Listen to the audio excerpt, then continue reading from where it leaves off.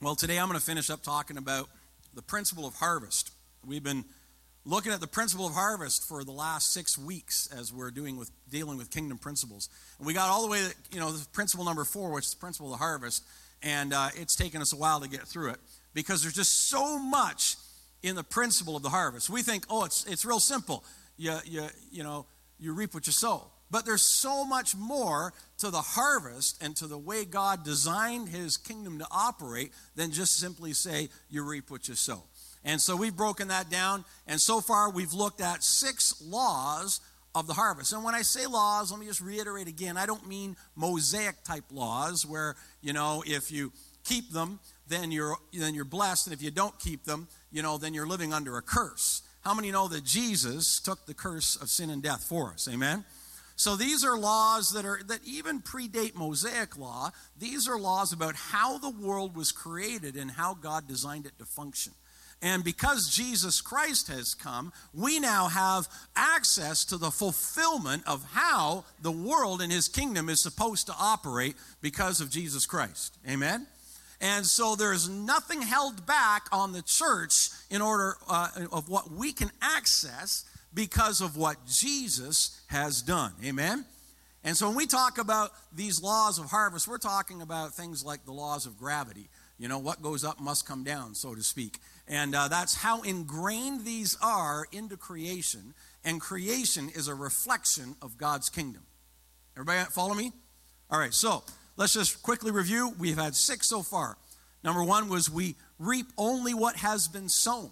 So in other words, every harvest you ever take in is because someone put that seed in the ground. Whether at the very beginning God dropped that seed and it's just been taking care of itself going on from there, or some farmer laid it in the ground and then somebody else got to harvest it, or you sowed it yourself and then you reap the harvest. Everything we reap is something that has been sown. Number 2, we reap in kind as we sow. So in other words, if you plant corn, you expect to get corn, right? And if you plant wheat, you expect to get wheat.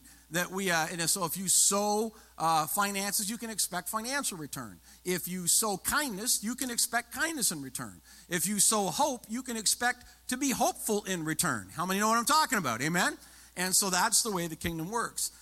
Then number 3 is we reap in a different season than we sow. This is a hard one for the microwave generation because we want everything right now. But sometimes you sow, and it's years before you reap the harvest. There are many seeds in this world that don't germinate every year. You put them in the ground, and they're years before they come forth and bring a harvest.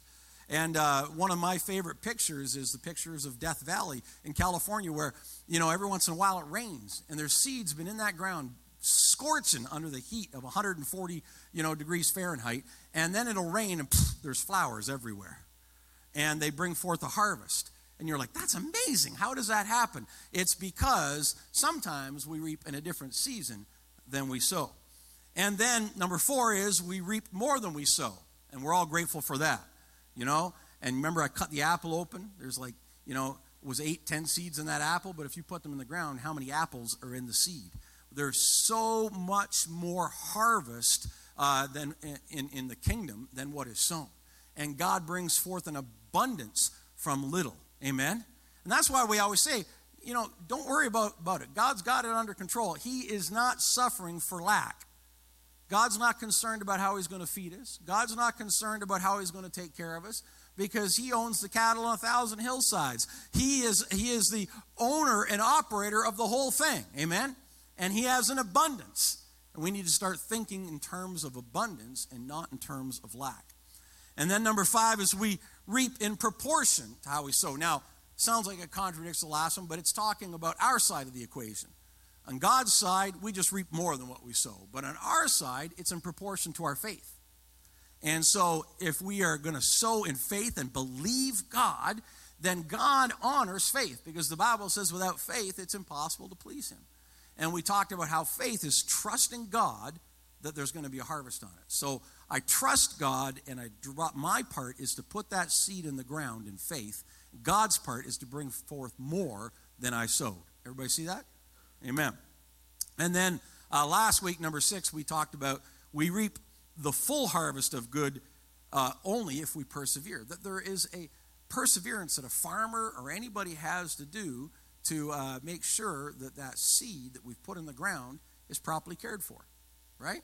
And so we have to persevere. You pull the weeds out. You keep the thing, free of any obstacles and stuff that's going to destroy it. You water that thing every once in a while. So sometimes the seed we put in the ground, we've got to curate it the same way. We've put that in the ground. We've got to, by faith, continue to stand on the Word of God, declare His Scripture, declare His truth over that seed. We've got to believe that God's going to bring forth the harvest, and we talked about having done all to stand. What's the Bible tell you got to do? Stand. Persevere. Let the wind blow, knock you around, doesn't matter. I'm standing on the promises of God. Amen? So that was the sixth one. Today is the last one. Today is the last one. And the last one, I think, is probably the one that is maybe not as obvious to the natural eye, but it is a law of harvest nonetheless. And, we recognize that the choices we make, they all bear some kind of consequence, whether good or whether bad, right? We make choices every day, and every day our choices have consequences, right? Sometimes the consequences that are bad have nothing to do with us. We turned left on the road, we headed down the road, and we just made a choice. I'm going to go left, and then there was a car pulled up in front of us. No fault of ours, but there was still a consequence from our choice, right? Had nothing to do with us. We weren't doing anything. We're just minding our own business, and then there it was. Other times, the consequences of our choices are clearly the result of making a bad choice. But most of the time, how many know the good things that happen to us are in alignment to us making choices in alignment with God's Word? And we make good choices, and guess what? He is able and free then to just, like an open freeway, just to pour out His blessing because we chose what His Word says to choose. Amen? Does everybody understand that? But how do we handle it, though, when sometimes the harvest didn't turn out the way we wanted? When last year's harvest wasn't that bountiful? When, things, we looked at what took place, we looked at what we reaped, and it wasn't what we were expecting. How do we handle that? Or how do we handle it when the harvest was great? Do we just go, whoa, that was awesome. I'll sit down and take it easy this year. Right? And today's harvest principle or law is this. Don't look back. Everybody say, don't look back. Don't worry, trust God. Another way you might say it. But don't look back. One of the principles of the kingdom is that we don't get where we're going by looking back. When I was a kid, I used to plow with my dad. And so he'd get on the tractor, and we had an old Massey Harris. Anybody ever remember the old Massey Harrises? Remember those? And we had some of the oldest farm equipment ever known to man that we pulled behind that thing. None of this high-tech stuff you see nowadays. Everything we had to have been from the 1920s or 30s when the Harris ruled supreme. And so we're out there on this thing, and it had one of those old seats where no springs or coils, no, just a big metal bar, and it bounces up and down. How many know what I'm talking about? And I used to sit on the tractor with my dad, and I'd look back while he's looking forward. And he'd rarely ever look back at what he's doing. I said, Dad, how come you don't look back and just see how nice these rows are coming out? And he says, because if you spend all your time looking back, your rows won't be nice anymore. You got to set your eye, he told me, son, way down there in the field on some obstacle or some marker or something like a tree or whatever, and just drive straight toward that. And when you do, the rows behind you are going to be nice and straight. He said, but if you're sitting on the tractor and you're doing this, right, constantly your tractor's going like that all over the place, and then see what your rows are going to look like. And the reality is the kingdom of God is just like that. If we spend all of our time looking back, either upset that the rows weren't good enough or admiring our handiwork, in a very short order, we're going to be all over the place. The Bible says, set your eyes on the author and finisher of your faith, who for the joy set before him endured the cross and all of its shame. You keep your eye focused on him, and you head directly toward him, and what's behind you will largely take care of itself. Now, you can look back every once in a while and go, God's good. God's good. But don't live in the past. Live in the present. Amen? Now, this law of not looking back is, I'm going to break it down to 4 subpoints today. Number 1 is we can't do anything about last year's harvest. Only God can. So whether it looked fruitful or not or whatever, only God can take care of it. It's God's job to make it grow. Amen? Number 2, we must learn to live with the consequences of our failures. So when we do mess up, we just learn to be able to live with it and to know that God's grace and his goodness are bigger than my failure. Amen? Number 3, you have to commit yourself to this year's harvest. Everybody say this year. This year, you commit yourself to this year's harvest. And number 4, we must not judge our harvest by the standards of the world's idea of success. So that's the 4 things we're going to look at today. Father, we just ask for your help as we look at your scripture today. Lord, there's so much scripture here today. I just need your help to get through it all. Father, we thank you that, Lord, you are the God of grace.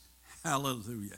And Lord, we know today that, God, we can't fix anything by spending all of our time looking back. We have to look forward into what you have for us. And Lord, we ask you to help us with that truth and that revelation today in Jesus' name. Amen. So that first point, you can't do anything about last year's harvest. Whether you did it last year, last month, last week, or even yesterday, it's in the past. Everybody say in the past. It's in the past, people. It's in the past. Don't live in the past. It's not a good place to live. There's no fruit in living in the past. There is no future in living in the past. We have no time machines that enable you to go back and change it, right? Haven't invented one yet. Might be handy if they ever do. But so far, it's not there, so you can't go back and change it. So why live there, right? Why make your focus the past when you can't do anything about it? You can't. All you can do is learn from it and then move forward. Forward. Amen? Nothing we do today can in any way change the record of what was sown yesterday. And what was or will be reaped as a consequence of what we sowed yesterday. It's either a harvest that's worthy of praise or worthy of burning, or sometimes a little of both, right? How many know we've had harvests like that?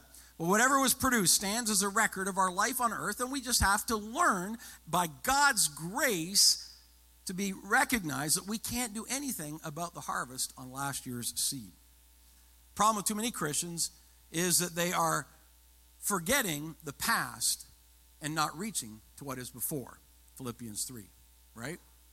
We're supposed to forget the past and reach toward what is ahead. The message of grace is not that God eliminates any of the consequences of our choices. It's not that there's no price to be paid for sin. That's not the message of grace. The message of grace is that the price for our sin and our failures was paid by Jesus. Amen?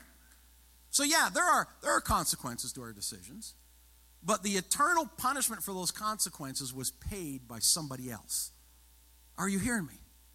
And that's what enables us to forgive other people just as we have been forgiven ourselves. Because the consequences of sin and the punishment that comes with that are paid by Jesus. Bill Johnson says it this way. He says, you and I, as believers in Jesus Christ, are unpunishable. And some Christians in their theology get all worked up about that. Well, that's not true, Pastor. It is absolutely 100% true. You are unpunishable. That doesn't mean that if you went and blew all your money at a casino that you might not be a little hungry this week. Hello? That there may be some immediate consequences that you might have to endure. But if you take that addiction before the Lord and you say, God, forgive me, how many know that you now are unpunishable for that sin because it's under the blood of Jesus Christ? Are you hearing me? If that's not the gospel, then we're all in trouble. A heap of trouble. Because every single one of us has done stuff that is punishable. Hello? But Jesus took the punishment on the cross. Jesus bore the weight of my failure on the cross. And as a result of what Jesus wore on the cross, I am free. Hallelujah. was placed on Jesus. So if we fail to produce a crop worthy of the Lord's praise last year, understand this, you're brooding and wallowing over it and living in misery over it won't change a thing. Instead, simply ask for God's grace and then say, God, by your grace, I will do better this year. And God says, that's good, let's do that. We can work with that. Amen? That's how God works. And if we did use the opportunities the Lord gave us and we produced a harvest of good things, God also says, don't get comfortable. Don't rest on your laurels. That was still last year's harvest. What about this year's harvest? Hello? Are you hearing me? How many know the farmer's got to plant crops every year? Right? He can't just say, man, that was good last year. I'm going to build me some big barns and we're not going to have to ever farm again. Woo, that was good. Doesn't work that way. Oh, you got to put seed back in the ground. You got to have a harvest again the next year and the next year and the next year. And that's what enables us to be able to spread the love. Just like you spread the crops, you spread the love. Amen? Is because we sow every single year. And we do that because whether it's failure or whether it was success, we do not live in the past. We move forward. We move forward. Looking back is not the way forward. We move forward. I love, I was going to probably get C.S. Lewis in here somewhere, but C.S. Lewis, in his book, The Joyful Christian, page 79, if you're looking for it, he says this. He says, many religious people lament that the first religious fervors of their conversion have died away. In other words, they lament the fact that they don't feel as warm and fuzzy as they did when they first got saved. They think, sometimes rightly, but not, I believe always, that their sins account for this. So in other words, he's saying, sometimes your sin can get in the way and you can make you feel less warm and fuzzy with Jesus, right? He said they may even try by pitiful efforts of will to revive what now seem to have been the golden days, right? But were those fervors, the operative word is those, ever intended to last? Now think about this. Listen to what he says. It would be rash, he says, to say that there is any prayer which God never grants. But the strongest candidate is the prayer we might express in the single word, encore. And how should the infinite repeat himself? All space and time are too little for him to utter himself in them even once. Whew. That's how big our God is. And he's saying, we want that whole thing over again. But God's not into repeats. God wants to do something fresh. See, I'm doing a new thing, says the Lord. Amen? And he goes, and the joke, he says, or the tragedy of it all is that these golden moments in the past, which are so tormenting if we erect them up as a norm, are entirely nourishing and wholesome and enchanting if we're content to accept them for what they are, memories. So if we go, man, wasn't that awesome that time we had 1916? When we were standing around and the Holy Ghost was moving, that's a great thing. And you can write about it and document it and people can read about it and go, wow, that was awesome. But if we live there and we want God to make it happen exactly the same, we get stuck. And God's not into that. How many know we don't live in the same world? So we don't want God to move the same way. We need something fresh. Amen? He said, properly bedded down in the past, which we do not miserably try to conjure back, they will send up exquisite growths. Listen to this. Leave the bulbs alone and the new flowers will come up. Grub them up and fondle them and sniff them and handle them to get last year's blooms, and you'll get nothing. You'll get nothing. But put them in the ground. Leave those incredible moments of God in the past and fondly remember what he's done, but put them in the past. They will bring forth a harvest in the future. But you have to let it go. I hear so many Christians say, oh, God, do it again, do it again. He doesn't want to do it again. He wants to do a new thing. God wants to do a new thing. Amen? I hear people say to me, oh, I just remember how nice it was when there was only 35 people in the church and we could all get together and hug one another and I knew everybody by name and we sang Kumbaya. And it was just so good, Pastor. Can we do it again? No, the only way we could do it again is if we chopped the congregation up and made it, like a fifth or a sixth of its size. Why would we want to do that? Oh, but it was so wonderful and comfortable and cozy. You know, I realize there's good things about only 35 people getting together. But there's good things about 350 people getting together too. Amen? And what we do is we don't live in the past and hang on to that. Instead, we say, God, show me how you want to make a path forward for me where I can love other people and enable them to feel the same kind of joy that I felt when I first came to Christ. Amen? Secondly, so we can't do anything about the past, right? Secondly, you have to learn to live with the consequences of our failures, and there's a caveat to this, without shame. Everybody say without shame. We have to learn to live with the consequences of our past failures without shame. Shame is not part of God's economy. Are you hearing me? It's not something he uses to try and get you to do better. He's not motivated, nor does he use shame as one of his weapons in the arsenal of advancing you in the kingdom of God. Shame, everybody say, is not part of the game. Say it again. Shame is not part of the game. God doesn't work that way. I've made lots of mistakes in my life. But one of the great liberating things for me is that I don't live in shame over it. It's not part of his kingdom. It isn't. Conviction, sure, that's part of his kingdom. God convicts us to get us to move forward, but he doesn't use shame. Shame is one of the heaviest weights that Christians fasten around their heart and drag them to the bottom of despair. Shame is a weapon the enemy uses to handcuff you and to literally strip you of your potential. Sure, there's consequences to my past decisions, but I don't get weighted down with shame over it. I've cast it upon Jesus. He has forgiven me. I walk in liberty. Are you hearing me this morning? And some people say, well, Pastor, if we preach that kind of a gospel, people will feel free to just do whatever they want. Well, you know, Paul understood that was one of the dangers of the gospel.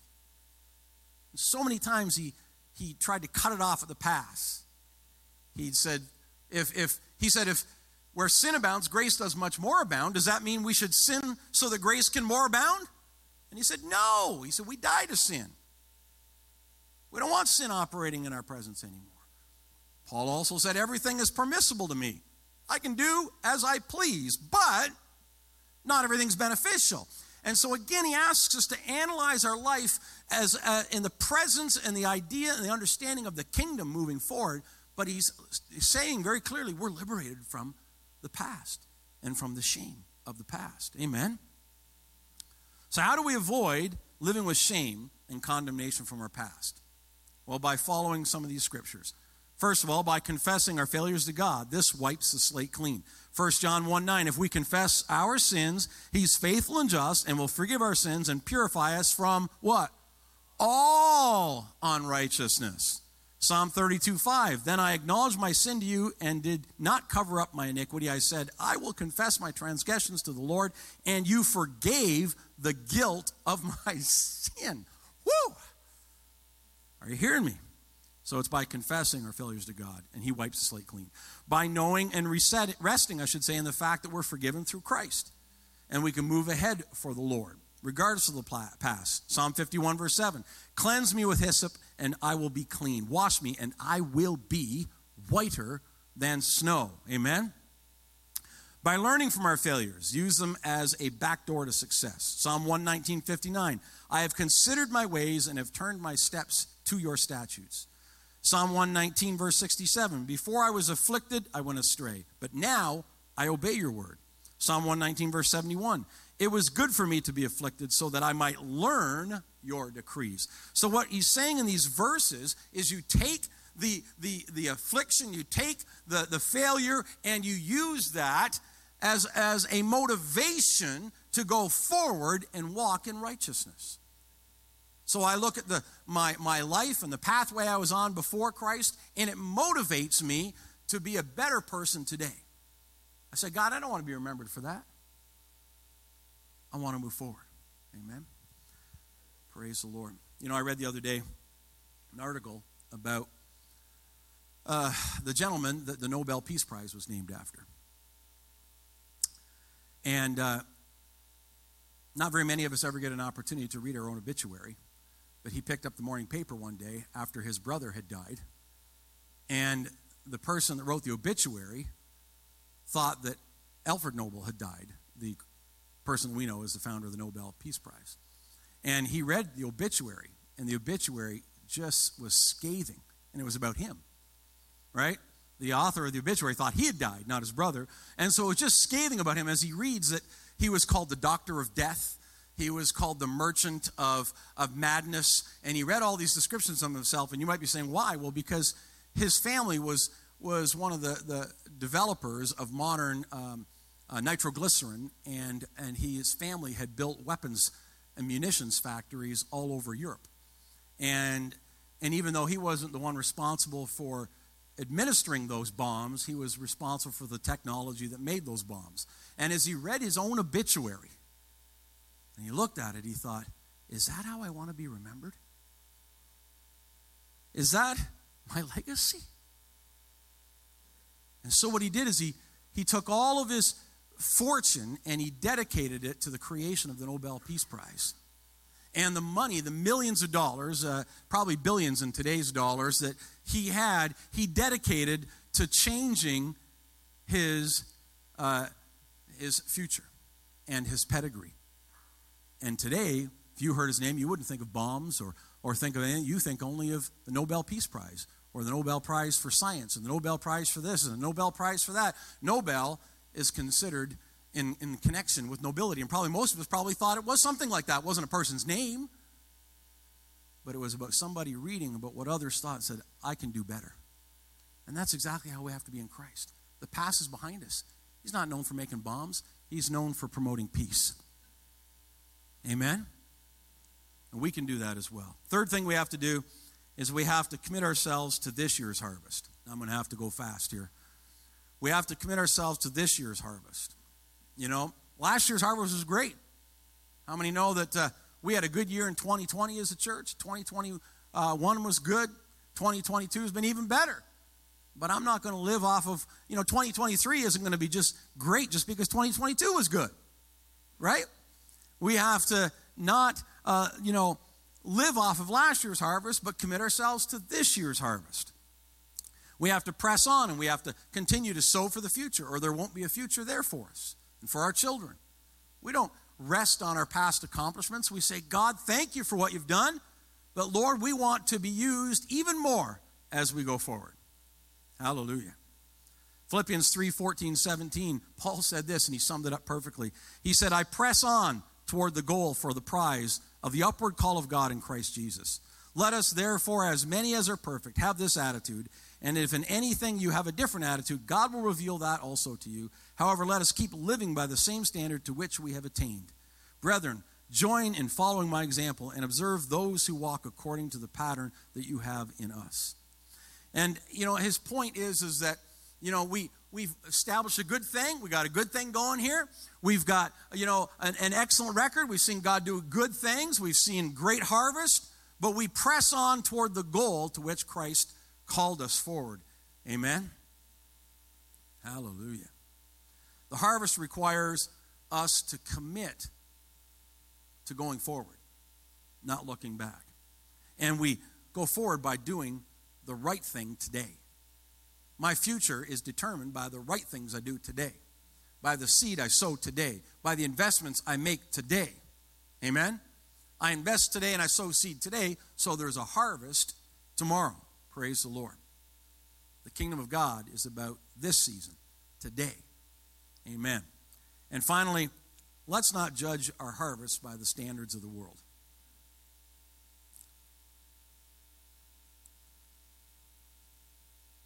Hallelujah. In his book, Failure, by Erwin Lutzer, he said this: perhaps we have forgotten that not many wise, noble, and mighty are chosen by God. We judge ourselves and others by a false standard. A few noble, wise, and gifted are called, but they're the exceptions. God usually chooses the weak. He chooses the ordinary to despise the wise, right? Why then do so many of us believe that we are failures? Perhaps it's because we have a false notion of success. Because we're comparing ourselves to the world's ideas of success. I don't compare myself to the world's idea of success. I compare myself to what Christ called me to be. And I want to live up to what He called me to be. Success is being obedient to the Lord and growing in character like the Lord, not whether it's numbers or names or position or power or prestige or possessions or activities or abilities or acceptance by other people. It's by recognizing God has placed His hand on me and I listen to Him and I do what He says. Dr. Paul Yonggi Cho, pastor of the largest church in the world, said, "What's the secret to your success?" And he said simply, "I pray and I obey."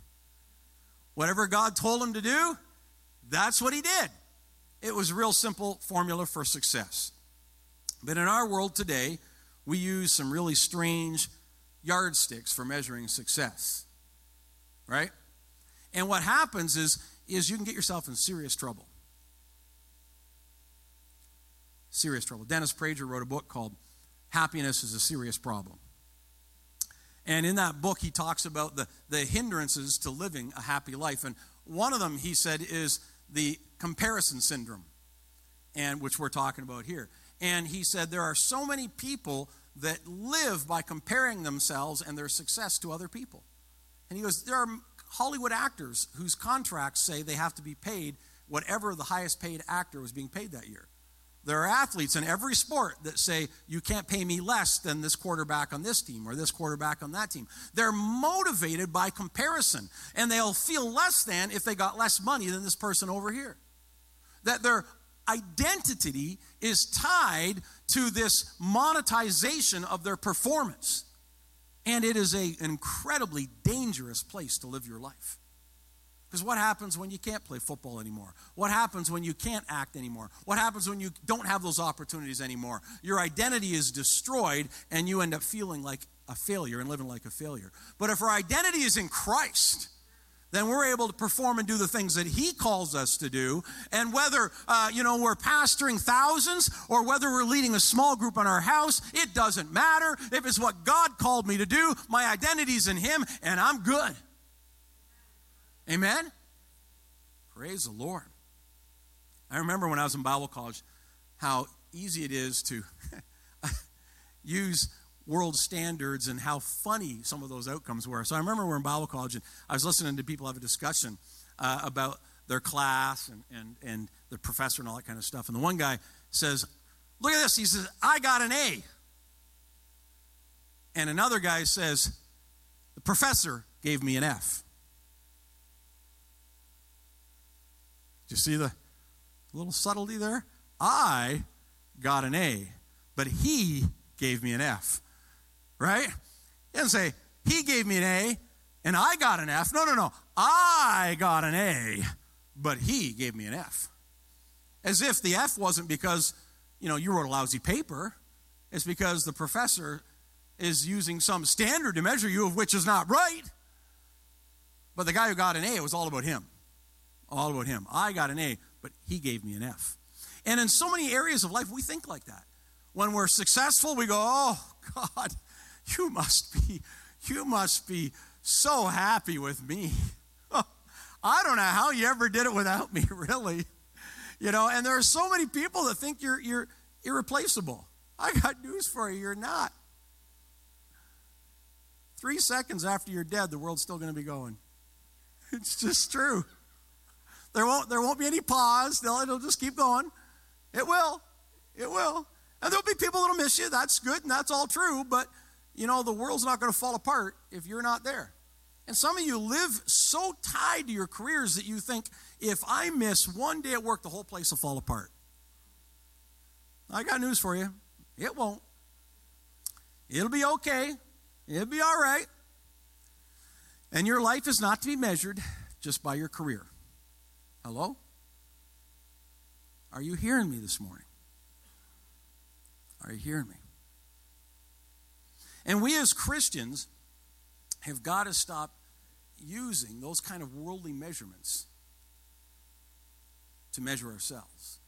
Instead, we stand before the King of Kings and the Lord of Lords, and we recognize that my identity was written in him. I'm a child of God. That is who I am. And I have been born again by the precious blood of Jesus Christ. And my place is secured around the table with the Lord because of what he did for me. And because that's whose I am, then he says, well, here's what I'm going to call you to go out and do. And so to the world, who am I? I'm a pastor. I'm a father. I'm a grandfather. I'm a friend to certain individuals, and I'm a casual acquaintance to others. And that's who I am in terms of the world's eyes. But my identity comes from him. I'm 60, I'm 50, I should say 9 right now. Soon, I'll be 65. I don't know what I'm going to do at 65. Some people say, aren't you going to retire? My wife's like, you're going to retire, right? You're going to retire right now. And I'm like, well, I'll be moving in that direction, that's for sure. But you know what I've realized is that somebody else will have this job and Desert Stream will be here still. If it isn't, then I did something wrong, because it's not about me, it's about him. Amen? And we have to constantly point people back to the Lord Jesus Christ. Keep directing them and their identity to him, and not get caught in the world's schemes of comparison. You can have everything in this world that the world describes as success. You can have money, you can have fame, you can have yachts and all kinds of wonderful a house in the Hamptons and another one in Florida and all that kind of stuff, and can be a complete and utter failure because you didn't walk with Christ. I have a desk blotter for years on my desk, and I had written underneath it, as I sat down every day to work, these words greeted me, and it said, "You've only one life. It'll soon be past, and only what's done for Christ will last." And every day as I sat down, those words came up off of that desk blotter and said, today, do things that will last. Do things that will last. Praise the Lord. Well, come to the end of talking about the laws of the harvest. It's a big topic. And as I come to the end of it, why have I spent so much time talking about the kingdom principle of harvest? It's because in the kingdom, there should be growth. And we're going to hear more about that next week as Mark starts, because the next principle, kingdom principle we talk about, principle number 5, is closely tied to principle 4, was the harvest. But everything in God's economy grows. From fungus to people to families. They grow. And they grow because the kingdom is a growth kingdom. And harvest is important to the heart of God because he wants us to grow. When we die and we come before the Lord, God's not going to go, whoa, man, that Maserati you bought, No, he's going to look around and say, where are the other souls? Where are the other people you brought with you into my kingdom? Where are they? Where are the other people that you taught to tap into my presence, that you taught how to prosper, that you taught how to be blessed, that you taught how to live in victory? Where are they? He's going to scan their eyes and look for those people, because he looks for harvest from what we did. Amen? When I stand before the Lord, I don't want to stand before him empty-handed. I want him to be able to look at me and say, well done, good and faithful servant. Enter in to your kingdom of rest. Amen? And we spent these 6 weeks talking about harvest. Some of you are going, I thought there were 7. I did 2 in the first week, remember?